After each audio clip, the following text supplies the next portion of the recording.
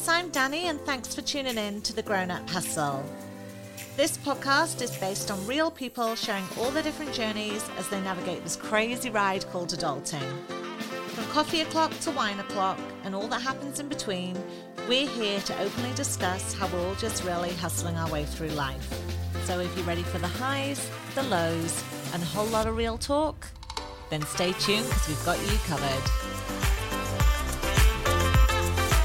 Hello people, how are we all? I hope you're all having a great week. Apologies for the show dropping a day late. I haven't announced it yet on my Instagram or any of my other socials, which to be honest, I don't really use. They're just linked to my Instagram. But I am going to be making some changes to the show's drop dates. Generally, I drop on a Wednesday and that show drops every Wednesday for the whole season. But I've decided that I'm going to change my drop date now to a Thursday. And for the next couple of months, I'm going to be changing the show from weekly to bi-monthly. Really just swamped at the moment with work. And a few of the shows that I produce, they drop on a Wednesday, which means it's a lot to try and drop everyone else's show and mine on the same day. And also, if I'm being 100% honest, it's summertime. It is a really busy time of year for socializing, but it's also a really busy time of year for work because people want to get stuff launched ready for the autumn and winter. So I will go back to weekly drops, but just for the next couple of months at least, it's going to be going bi-monthly. So for anyone who isn't already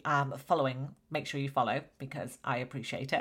But if you are not already following, just to give you a heads up, the shows will be dropping now on a Thursday GMT time and they will be every other week. So now we've got that out the way. This week, I've put myself in the limelight quite uncomfortably. Generally, I get my guests on and they're the ones that are putting themselves in the limelight and being slightly vulnerable. But I felt like I was actually a perfect candidate for myself to do a show on this week. So this week we're talking about grey area drinking. I did put a poll out on Instagram asking people what sort of topics they wanted to hear. And yeah, everyone said, real, raw talk, gritty talk, things that people struggle with every single day, maybe just don't feel comfortable talking about. But one of the big things was drinking. I discovered a term this year called grey area drinking, and it's not a term that I'd ever heard of before. On season 1, I had Dave Wilson on talking about his journey with alcohol. It was actually the first episode that I dropped. And Dave and I are good friends and also work colleagues. And I produce Dave's show One for the Road. Dave is a sobriety coach and he's also a grey area drinking coach. And since becoming closer to Dave, I've learned a lot more on the topic of grey area drinking and actually thought, you know what? I fall under that category. And so do so many of you listeners that actually messaged into me. And I thought now coming out of lockdown, the way that people's relationships with alcohol has changed is having quite a big effect on so many of us because we might not fit into that stereotypical idea of someone that has an issue with alcohol, but we're also quite aware that we've got a strange relationship with alcohol and perhaps we know that we drink too much, we use it as a coping mechanism, we might feel guilty for how frequently we drink or the quantity of alcohol we drink. And I really am a prime candidate for this. I fall into this category massively, that I do drink too much. So I might not get drunk, but I drink far too frequently. And I have changed up my relationship with alcohol a lot this year. Going into the start of the year, as I do say on this show, I was drinking quite heavily. Lockdown really changed my relationship with alcohol in a big way for the quantity that I was drinking. And now, since the start of this year, I have had to address my relationship with alcohol and cut back. Do I still drink too frequently? Yeah.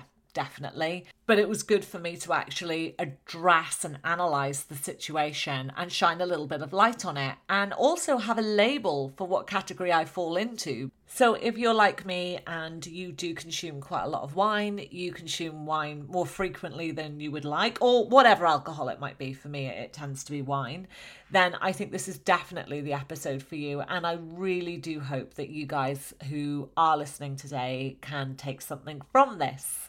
So, as I always say, on that note, let's get myself and Dave onto the show today.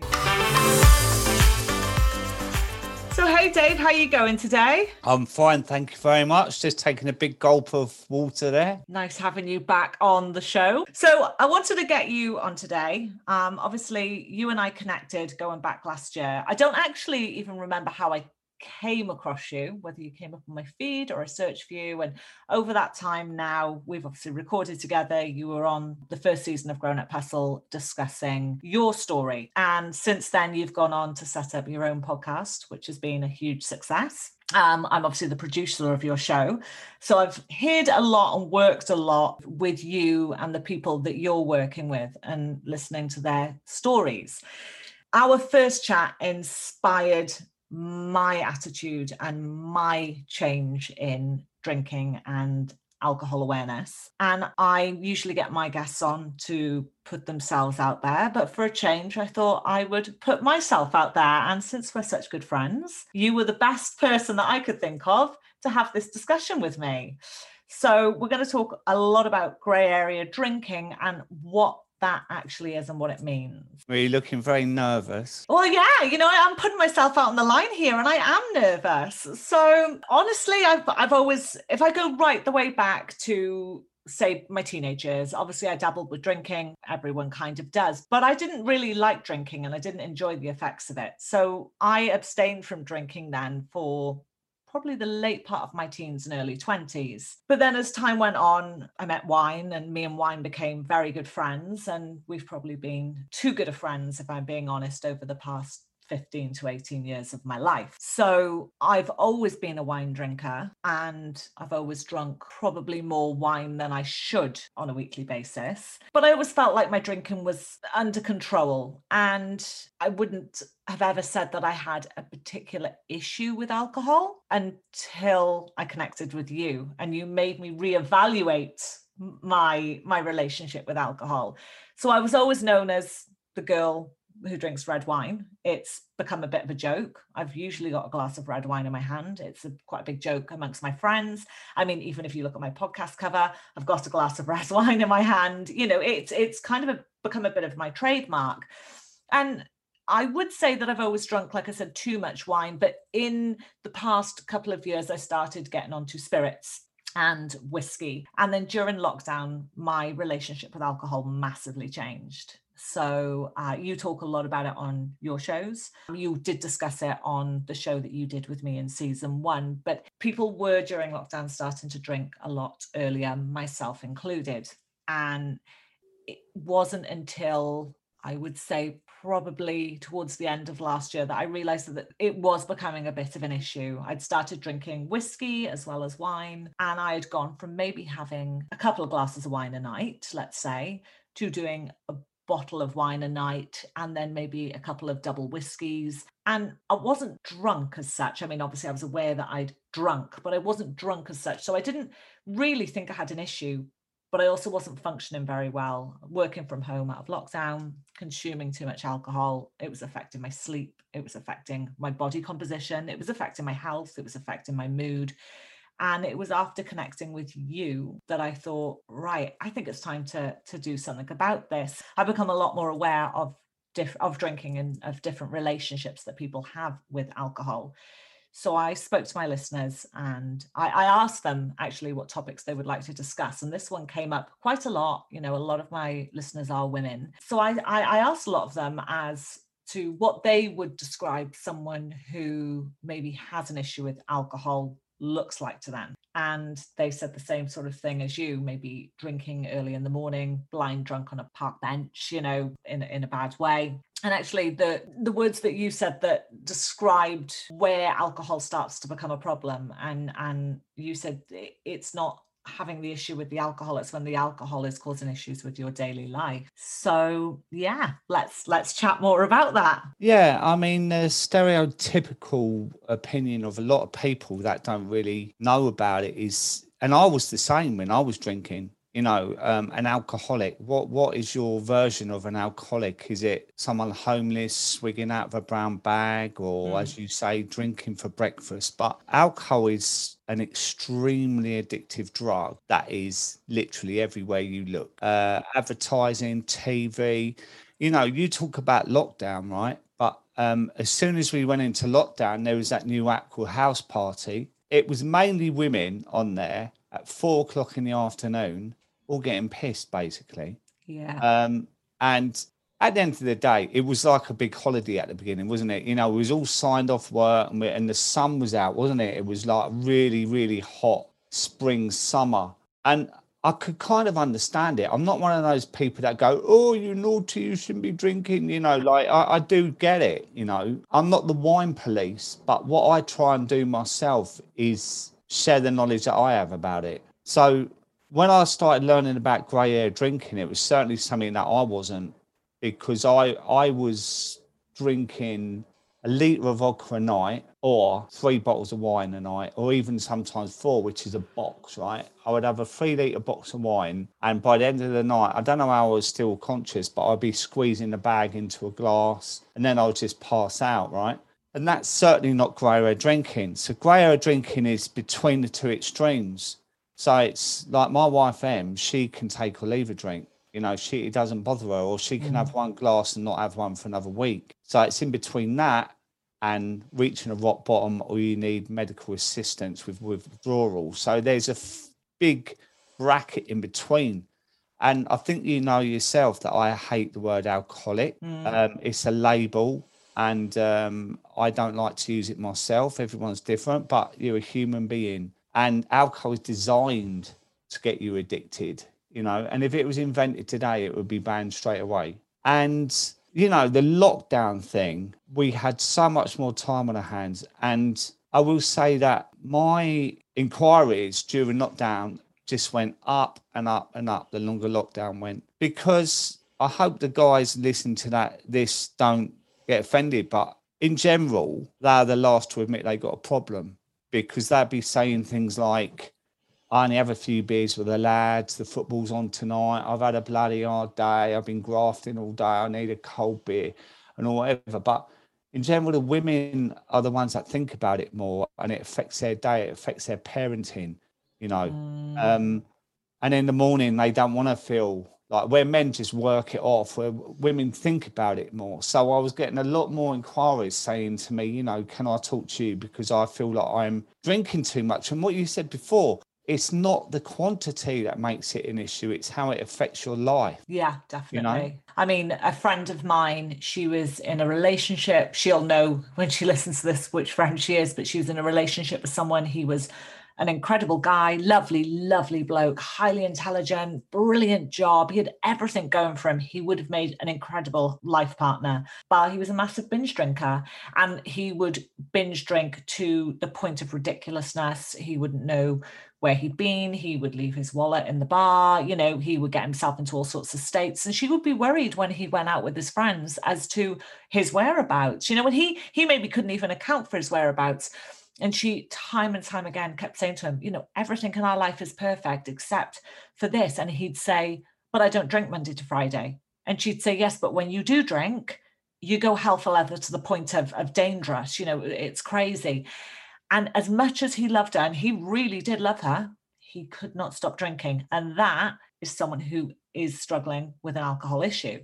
But he did not want to admit it, and he thought because he didn't drink every day that he didn't have an issue. Yeah, So that's it's a fine line. Story, actually. And there's not many people really that can stop during the week. And I'll give you an example, right? So say you start on a Friday, you haven't drank all week, and you think, right, okay, I've worked hard, I've been successful or not. I'm going to have a good drink because I've been really good in the week. So you have a good old drink up Friday, Saturday, Sunday, right? And then you wake up Monday morning feeling like hell. Think, right, I'm not drinking all week. Monday is okay. Tuesday is all right-ish. Wednesday, you think, friends are going out for a drink after work tonight, but I'm not drinking. Shall I go? Shall I go? Or, oh, I've had 2 days off now.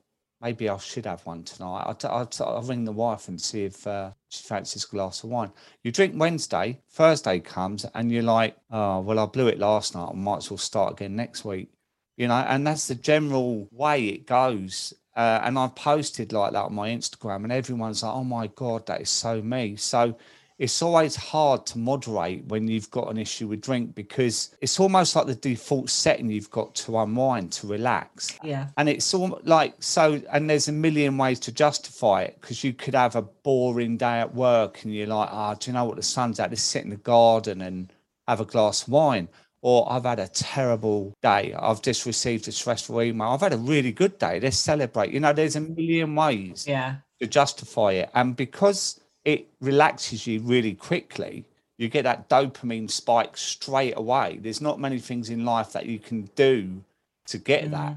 That's what encourages you to do it. Do you know what I mean? So, but a lot of it is routine as well. Like for me, if I'm being honest, you know yourself, I've got my office at home, I work hard all day, and it'll be about 4:30, and I think, oh, I can't wait to go out to the kitchen and open a bottle of wine. And someone once described it to me with cocaine, and they said, they were saying that the cocaine didn't have any effect on them anymore. So I said, well, why are you still taking it? Because it's bloody expensive and it's no good for you. And they said, I really like the routine. I like to get the bag. I like to put it out. I like to chop it up into lines. I like the routine of it. They were like, actually, when I take the cocaine, it's neither here nor there, but they like the routine. And I think a lot of women, especially, like the routine of, oh, I'm going to open the bottle and get the glass out. And it's there's a book out called Atomic Habits by James Clear, right? And it goes on about the habit loop, and that's part of it, right? Because the first part of that is the cue. So it's when you're going through your day, like you'll be editing my podcast, I will. And you would think, ironically, when I'm editing a podcast of someone talking about a struggle with alcohol, then I wouldn't think about having a glass of wine. But yeah, it's still that deeply ingrained in me, like habitually. Well, yeah, when you look at it, though, if you drink, if you're talking about alcohol all the time, it's going to have a subliminal effect in your mind, right? But anyway, what I'm saying is there's a part of the day. So if you was editing my podcast in the morning at 9, you're not going to think, oh, do you know what? When I do this, I'm going to have a bottle of wine. So the habit does come into it, right? But then there's the cue. So the cue would be, say you started drinking at, say, 5 or 6. An hour before that, you already sort of building up to that, oh, I can have a glass of wine at 6. And that's where your mind starts to run right with you and you start to look forward to it and that. And what happened in the lockdown was those times got earlier and earlier and earlier because people started to do the Zooms and they started to work from home, doing emails, and they thought, well, I haven't got any more calls today. It's really hot out. Let's have a glass of wine with lunch, right? And then after that, oh, I'll have another glass of wine. And there were some people that would normally drink 7, 8 at night, and they're drinking at 2 in the afternoon, and it become a habit. Myself included in that, if I'm being honest. I mean, I do like whiskey. I like neat whiskey. That's what I drink. And my husband is not a drinker by any stretch of the word. He may like he may have a whiskey if we went out for a meal or a glass of wine, and that is it. And if you said to my husband, you could never ever touch a drop of alcohol again, it wouldn't even, if you said that to me, I'd probably have a breakdown. But to him, it wouldn't even register. But he smokes, well, he vapes now. But so to me, he was saying to me, you're drinking, say, a bottle of whiskey every week and a half, 2 weeks. He was like, fair enough, but you're putting that on top of the bottle of wine every night. You're not functioning to your best ability. You're feeling crappy. I mean, I'll be honest, during lockdown, I would go to bed and as much as I didn't feel drunk, would definitely be under the effects massively of what I'd consumed, because I would wake up, feel a bit like off sorts and just get up to go to the toilet and be sat on the toilet having a wee, just thinking, geez, I definitely drank too much again tonight. I'm not going to do that tomorrow. And then tomorrow would come and I would do exactly the same. It literally took talking to you just to snap me out of it. And I completely, look, don't get me wrong, I do still drink and I might have 1 or 2 glasses of wine a night. And I definitely still drink too frequently. The quantity I drink has massively changed. And I can go now, a week or so without drinking. But do I still think I fall into the grey area drinking category? Yeah, I do. A lot of us do. Yeah, you do, definitely. And, grey area drinkers can go days without drinking and they don't have to binge. But quite often they say it's affecting their life, and it's also hard to stay stopped as well. So that's another sign that you're grey area drinking. And that's why when people say, "Oh, I just want to moderate," in general, that's almost impossible if you're drinking like that. It's almost all or nothing because I've helped people give up drinking after 3 months or 6 months. They've said to me, "Oh, do you know what? I think I've cracked it." And I think I can moderate now. So I'm going to have a glass of wine on Saturday. And it's like, just don't, because I relate it to like a relationship. You said a relationship with alcohol earlier, and it is like a relationship. So when you're younger, you meet alcohol and like a normal relationship, and you fall in love, and you're always in bed at the weekends and going out on holiday and stuff. And it's great, exciting, isn't it? Then you move in together, and then gradually you get used to each other's ways, and then things start to change. And that's what happens with alcohol, right? It starts to dominate your life, and then you feel uncomfortable because you know it's got a hold over you. And gradually you think, God, I don't know how to get out of this relationship because I don't know what's out there without this. How can I live my life without this in my life? And it's like having an abusive partner. You stick with them because it's too uncomfortable to think of life without them. One day you think, right, okay, I'm going to try this. And then you've got a few days on your own. And then Friday night comes, which might be your favourite night to drink. You're sitting there twiddling your thumbs and that, and then all of a sudden there's a little knock on the door. And do you open that door or not? You know it's him. Do you let him in? You spend the night together, wake up in the morning, roll over, and you go, oh my God, what have I done? And so a lot of it is about mindset. And in general, when people start to question their own drinking, that is the beginning of doing something about it. And that's when they come to me. They have a discovery call, and we talk about things. And there are so many ways around helping. Because say, for instance, you gave up drinking now, and you hadn't come across me, you would just stop drinking. And then you'd be biting your nails every night, watching stuff on Netflix and thinking, well, this is torture. And by the weekend, you'd be, I can't do this. But there are so many ways to help yourself when you stop drinking. For me, something that really did help me, and I appreciate it doesn't work for everyone, but something that really helped me was alcohol-free drinks, because a lot of it, like I said, was habitual. So I found a really great alcohol, completely, not even low alcohol, alcohol-free sparkling wine. And that was how I knew that I needed to completely step away, that there was no option there for me after sort of Christmas had passed. I thought, this is getting too much. So I thought, right, I need to completely step away. And I knew, if I'm being honest, that I would never fully break that relationship with alcohol because I have gone back to drinking. But I did feel better that I had cut down drinking. And maybe one day I will be brave enough to take that step completely. I don't know. But I did find that having a crutch there, if that makes sense, that was something that worked for me massively. And I could still do my routine, if you like, and I could still have my wine glass with dinner, but it would be alcohol free. I don't drink alcohol, strangely, for the effect of the alcohol.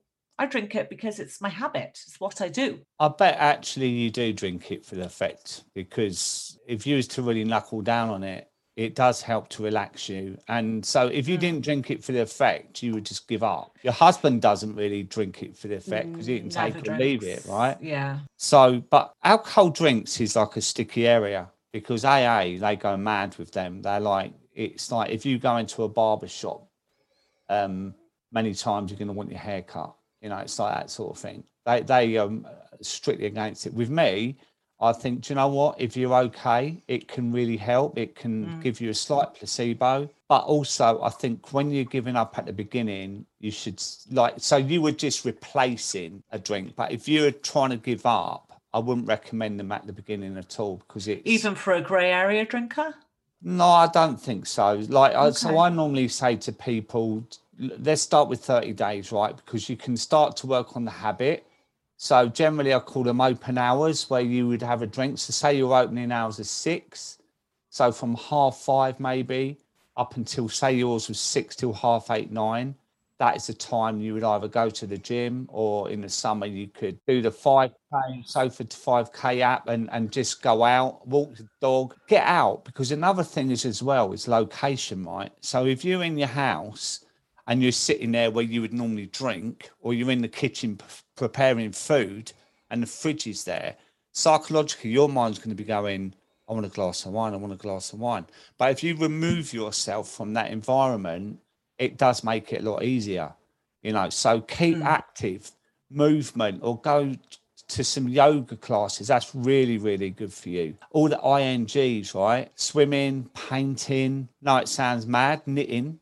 I mean, Tom Daly's taken up knitting, isn't he? Yeah, I saw that. Right? But not all the bad ones like smoking and drinking. A lot of the INGs, like keeping busy, is really, really good for the mind, because you're preoccupying yourself, Do you believe, so I said this to my grandmother, and this is quite an interesting topic, I think. So I believe that I come from a family of quite addictive characters. And when I said that to my grandmother, anytime I say that to my grandmother, actually, she hits the roof. Mostly, I think she doesn't want to admit it. So except for my mum, although I think she's definitely addicted to cleaning and has like OCD and is a control freak, bless her. So maybe that's her addiction. But if I look at our family, we are a family of drinkers, smokers, drug takers, gamblers to the nth degree. Everyone seems to have highly addictive personality traits. And do you think that that is a genetic thing? Or do you think, I had this argument with my aunt, who's actually fully recovered. She works now. She's clean and sober, and she works with ex-drug users and people who sort of struggled with alcohol. And she said, I don't think it's an addictive personality trait. I think everyone's got it in them. And I was like, I'm not sure, because it seems to really be much stronger in some families than in others. I believe it's genetic, definitely, but I also believe it's what you've grown up with as well. So say, for instance, I was working with an Irish guy, right, and he said his whole generational thing was drinking.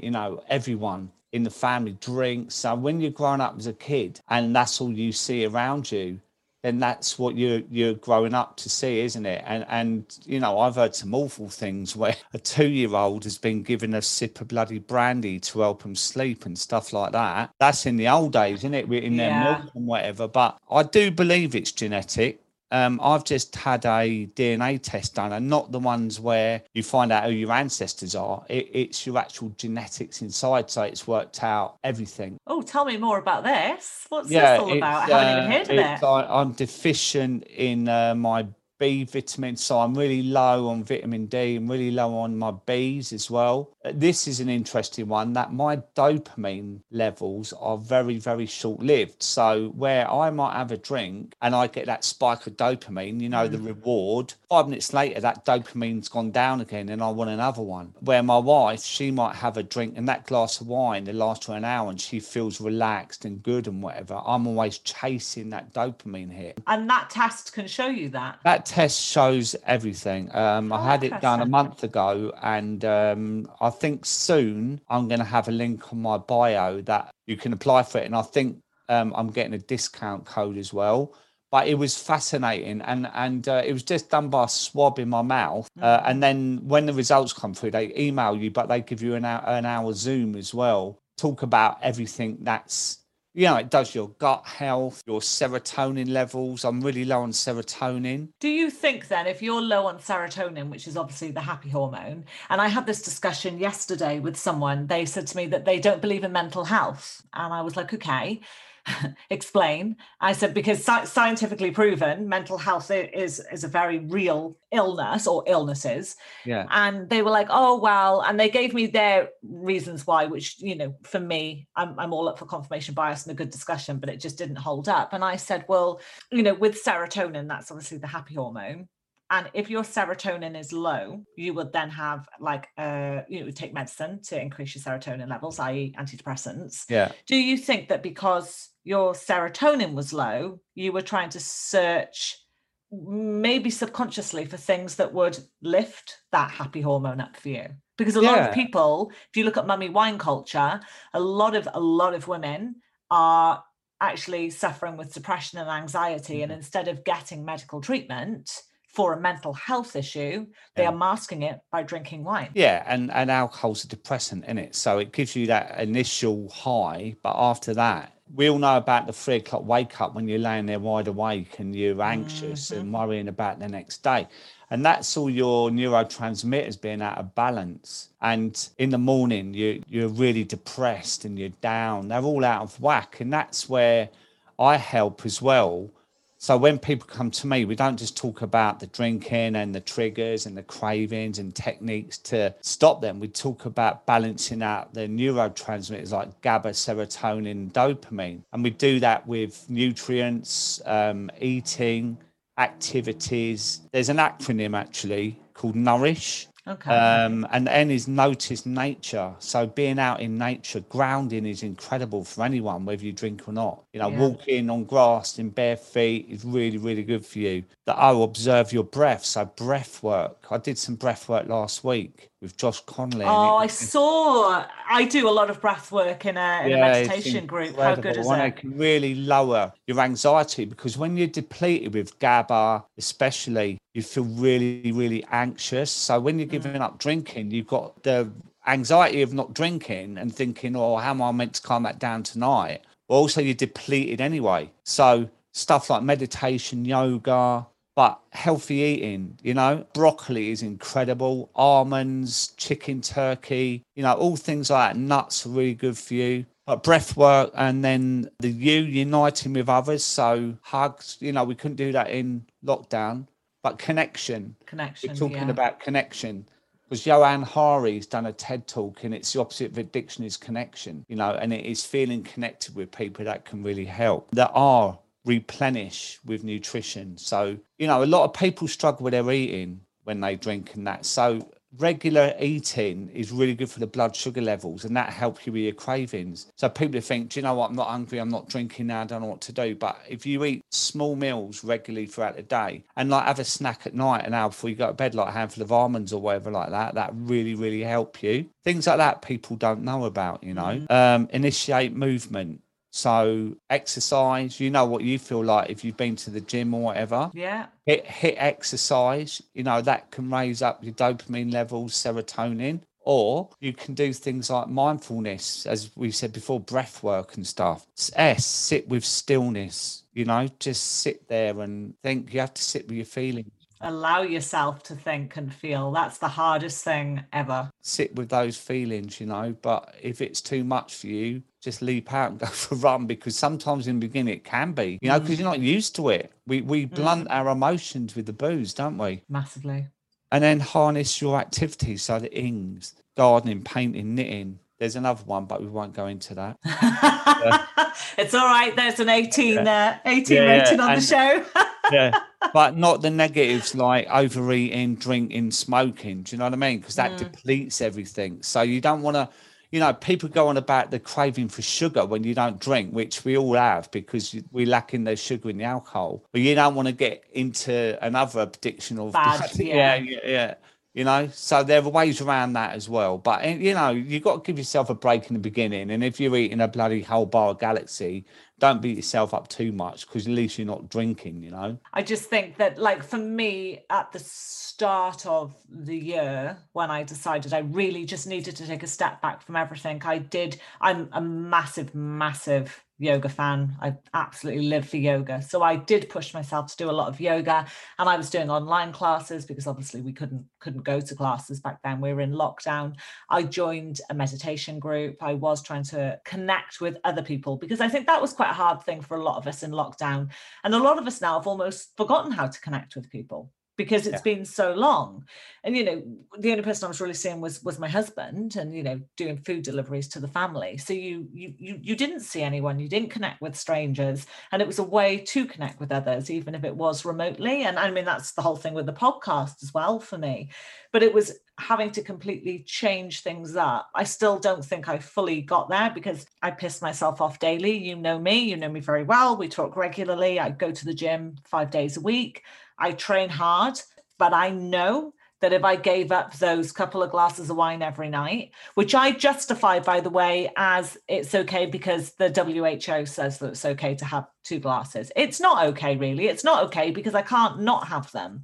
But considering I've cut down from where I was, but I do piss myself off because I think if I could not drink those, I'd probably be even slimmer and in even better shape. But it's that, it's like this horrible pull that it has over me. It drives me crazy. But the thing is, it's not all about the external side of things, is it? It's the internal, right? And a lot of people don't think about that. And it's like, actually, 2 glasses of wine are double your allocated units for the week. Well, you get things like fatty liver. My mum has got non-alcoholic fatty liver.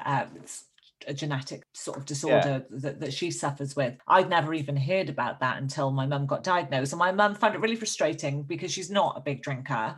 And nobody believed her. So she was saying, no, I don't, I'm not a big drinker, so I don't understand why I've got this. And she said it was really frustrating. The doctors were like, And she was like, no, like, really? And she said, God, this is awful. She said, I feel like nobody's believing me. But then I was like, well, what's the difference between non-alcoholic fatty liver and fatty liver? Fatty liver's fatty liver, and it's really not good.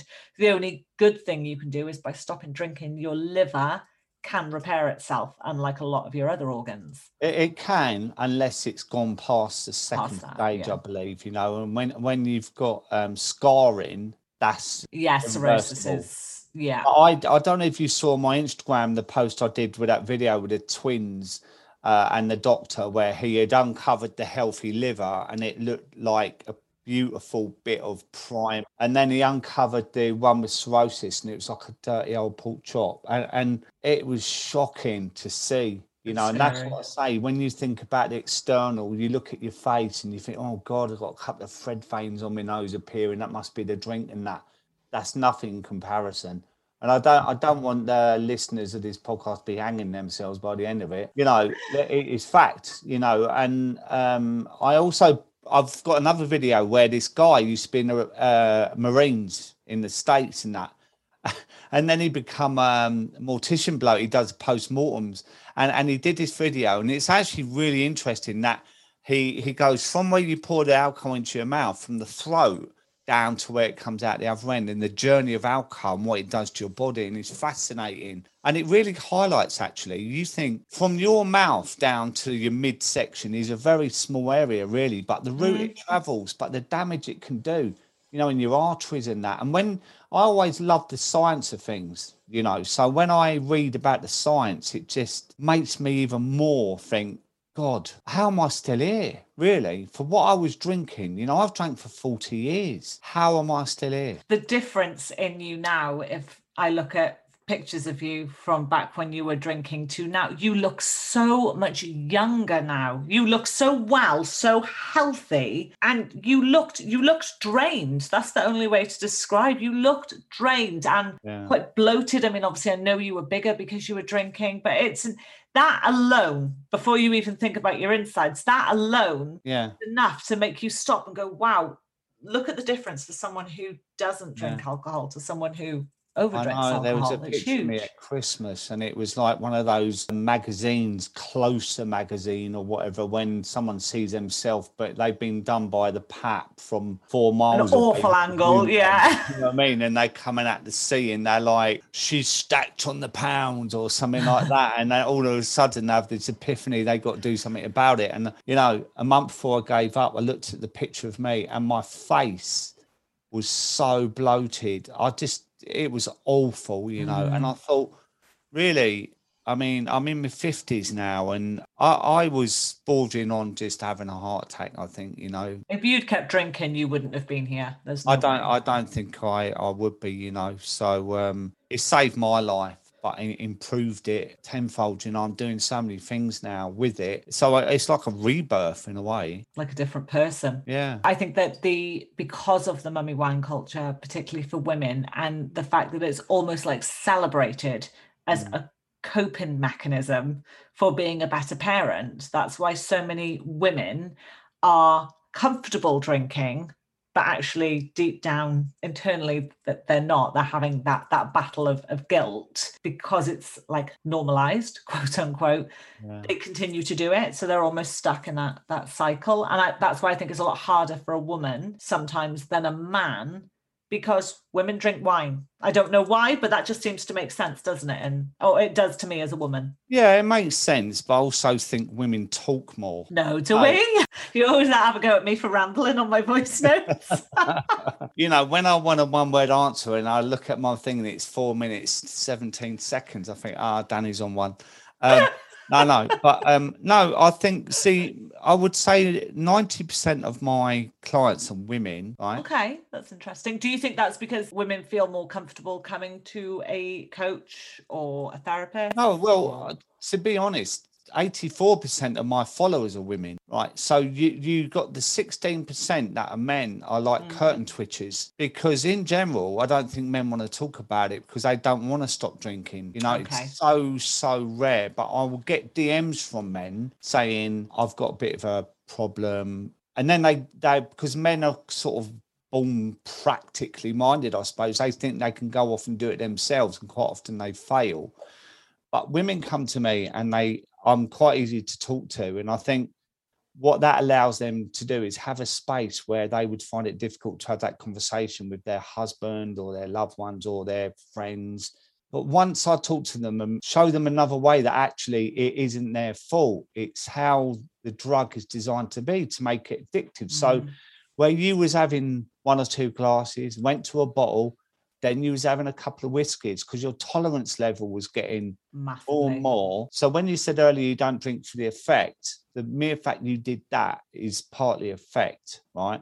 Because you want to feel relaxed and then stop that chitter chatter in your mind, thinking about, I haven't just bloody paid the parking fine and the kid this, and all that. And it's an escape. There's no doubt about that, right? But it's a drug, and a highly addictive drug. Yeah, highly addictive. And what I do, I don't think I'm the standard coach. I mean, I did a couple of years training. I wanted to be a counsellor, and I did 2 years, but then my mum got ill and died, and I just couldn't carry on with it. But I believe that, what I say, connection is opposite of addiction. When you can provide a space for someone to talk about how they feel about their relationship with alcohol, that can really, really help, because most people bottle it up because of shame. They're embarrassed, they feel shame, and they lose their self-esteem and self-respect in that. So they can tell me, and then I encourage them maybe to be strong, be proud about what they're doing. And then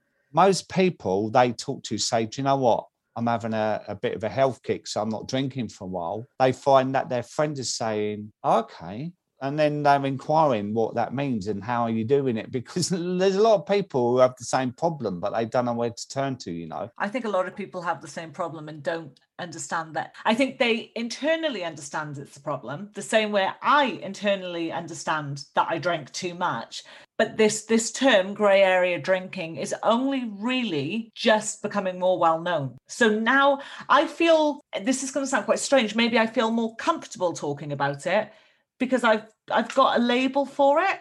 So I couldn't say that I was having a massive issue with alcohol, but I knew that I drank too much. Well, now I know what I can say to describe what my behavior is. Yeah. I feel like I can almost handle it or approach it in a much better manner. Psychologically it feels better, because a lot of people would judge you, and if you said, look, I think I'm developing a problem with alcohol, they would go, well, you're all right, you're not an alcoholic. Because it's that standard statement they would say to you. And there's this stigma right there. Do you know what I mean? Yeah. What I'm working hard with too, to break that stigma of alcoholism. What does it mean to people, And it's important that you don't have to be drinking 4 bottles of wine a night to have a problem with it. A couple of glasses of wine a night can be problematic for a lot of people, because it affects your sleep, your mental health, because the anxiety, and then being reliant on it's depressing as well. Because when I was drinking, I hated myself because I'm quite a proud person, and it's like, why am I reliant on this thing? Why can't I not drink? And that used to get me really, really down, that something had control of me. And that's why I compare it to like an abusive relationship, because there are people in there that in those relationships that feel they can't get out because of the consequences. So sort of to look to round things up a bit, because I do think that we've, between us, sort of between my experiences and your obviously advice, we've put quite a lot out there now for people to be able to connect and understand that maybe they have a name now for what they're going through. But what is your best advice for anyone who is listening to this and thinking, okay, I fall into this category, I would like to do something about it? Best advice to approach it? Well, as I said before, I think the best advice is to have a complete break, because I honestly don't think moderating works in the beginning, because you just go straight back to it. There's any old excuse, as I explained earlier. So I think there's lots of support out there. There's coaches, there's online support, there's Facebook groups. I mean, I've got a private Facebook group and it's quite small, but we have regular Zoom meetings on a Monday. And now there's someone in there that has ones Thursday afternoon as well at 1 o'clock. And it's the connection, because you don't feel alone. You know, a lot of people feel like they're on a desert island on their own, and they don't know where to turn because of this shame and the stigma around it. And I think a lot of it's mindset as well. You know, if you think, do you know what, this isn't doing me any good now, I'm going to eat really well, and I'm going to maybe do things like you do. You know, you say when you had your operation that you couldn't go to the gym and it was really frustrating you, but find a hobby that you used to do. You know, I've worked with a couple of people that have turned a spare bedroom into like art studio, and they're doing watercolors and that, and they really get a lot, and they look forward to doing it. You know, there's a lot of things you can do, but give yourself best chance possible. You know, there's loads of podcasts out there. I won't keep mentioning my One for the road is the one to check out, though. There's that one, but there's loads of other things, you know, that you can listen to, educate yourself. My favourite book is this one by Professor David Nutt, and it's called Drink, and it's the science of alcohol and your health, and you can learn so much about it. Any education is really good, and talk to your friends about it, because there's a few occasions that actually they'll be your ally and they say, do you know what, I'm going to do that as well, because I feel like I've been drinking too much. Yeah. And then instead of meeting to the pub for a drink, you're meeting for a coffee and then going for a walk. Go to the theatre, go to the cinema. Keep busy during your opening hours. We've all got different opening hours, but say you again, 5:30 till 8:30. In that 3-hour slot, just make sure you're keeping busy. At the best as well, you can go and have a really hot bath, whack some magnesium bath salts in there. That'd be really good for your sleep. Light some candles, listen to a calm app or something. But you're away from the environment again then, in the bedroom. Get stuck into a box set. Start one of them, so that diverts your brain. Or download your favorite playlist, right? So put 20 of your favorite bangers on your playlist, and when you go out for a walk, you know, you can hear your favorite tunes, and that'll cheer you up. That'll get your dopamine up, but also it diverts your mind away from having a drink. And the longer you go on, the more you get used to it. So you start to break the habit, the cravings, balance out your blood sugar levels, because that's really, really important. So regular eating throughout the day, stuff like that. In your opinion, would you say that for someone who is in the category of a grey area drinker, if they are to completely abstain from alcohol and then slowly reintroduce with moderation, do you think that that is achievable, or do you think that chances are they'll probably end up back in the same cycle again eventually? I think the chances are probably 99.99% that they would. I don't like being drunk, though. I don't enjoy being drunk. I genuinely, I've never enjoyed being drunk. I hate that feeling of out of control. So it's a hard one for me, because I do drink more alcohol than I should, but I never drink to the stage of being drunk. So therefore, you think, well, is it an issue? Is it an issue? Because I'm not getting drunk. So, and that's where it's really, you know, that's probably the real sticking point for me, as it would be for a lot of women. Well, I just think you're justifying your own drinking, to be honest, because if you're saying you drink a bottle of wine and a couple of whiskies, right? I don't now. I only ever have 2 glasses of wine now, and I've not changed that. And if I started drinking more than that, then I would have to completely stop again and catch myself. But I also think that I'm able to catch myself, whereas not everyone is able to catch themselves. Is that every day? It is probably 5 days a week. Yeah. At least. Well, let's see if you can cut it down a bit more on that, and then you can prove to me that you can moderate. You'll be checking in on me now in our weekly I'll be ringing meetings. you at 10 o'clock at night. It's a hard one, but I'm really grateful for you coming on and chatting with me today about it, because it's just, like I said, it's educating people and giving a lot of my listeners out there a name for the category that they're falling into. And when you've actually got a label that you can put on something, I feel like it sits a lot more comfortably and you have a much better understanding of it. So then, you know, whether, and for anyone out there who is listening to this, whether you do decide you want to do something to change it or not, at least by listening to the show and by your advice, Dave, it's giving you listeners an opportunity to potentially change it up if that's the route that you decide to take. Yeah. And just having this conversation, if it just makes someone think about their relationship with it, you know, that's something. And that's why it's always worth doing these things. It doesn't have to be a podcast that at the end of it, you're like, that's it, I'm ending it. But it's having a conversation where it can make you at least start the process of thinking. And it might be cutting down in a week. It might be not drinking indoors. Do you know? That's another way around. You know, there's loads of things you can do to improve it. But it's making people think. And that's what both our working friendship and obviously now our friendship that has built whilst we've been working together, that is what you have done for me, is you have made me stop and think. You have made me readdress my behavior and my relationship with alcohol substantially. Do I think that I've absolutely nailed it? No. And like I've said earlier, do I think I will ever absolutely nail it? Maybe not. It's got to be something that I want to do. Yeah. But it definitely does help having these chats and hearing lots of different experiences, different opinions, different ways to kind of take, a more mindful approach to what you were doing to your body. Absolutely. Couldn't have said it better. Well, thank you so much again, mate, for hopping on. Honestly, I could chat to you all day about it. But then you might just keep over analysing me, and then I'm just going to get even more. I'm vulnerable enough as it is here. So I think you've been very brave. Thanks, mate. I appreciate it. Well, Thank you again. And it was great chatting, Dave. And thanks for joining me. Thanks for having me on. Cheers, mate. Bye. Bye. Thanks for tuning in as always, guys, and I really hope that you enjoyed the show today and got to take something away from it. If you aren't already following, then make sure you click follow on whatever platform that you are listening on to be first in line for the next show drop, which will be in 2 weeks on a Thursday, as I mentioned at the start of the show. In the meantime, if you do want to connect with me, then you can find me on Instagram under Grown Up Hustle. And if you would like to connect with Dave, then you can find Dave on Instagram under Sober Dave. Dave's also got a website, which is davidwilsoncoaching.com, and you can also drop Dave an email if you would like to book a session with him for coaching, and his email is info@davidwilsoncoaching.com. As you can tell, being his producer, I've learned all of these off by heart now, so I'll be back in 2 weeks' time, guys, and in the meantime, I hope you have a really great rest of your week.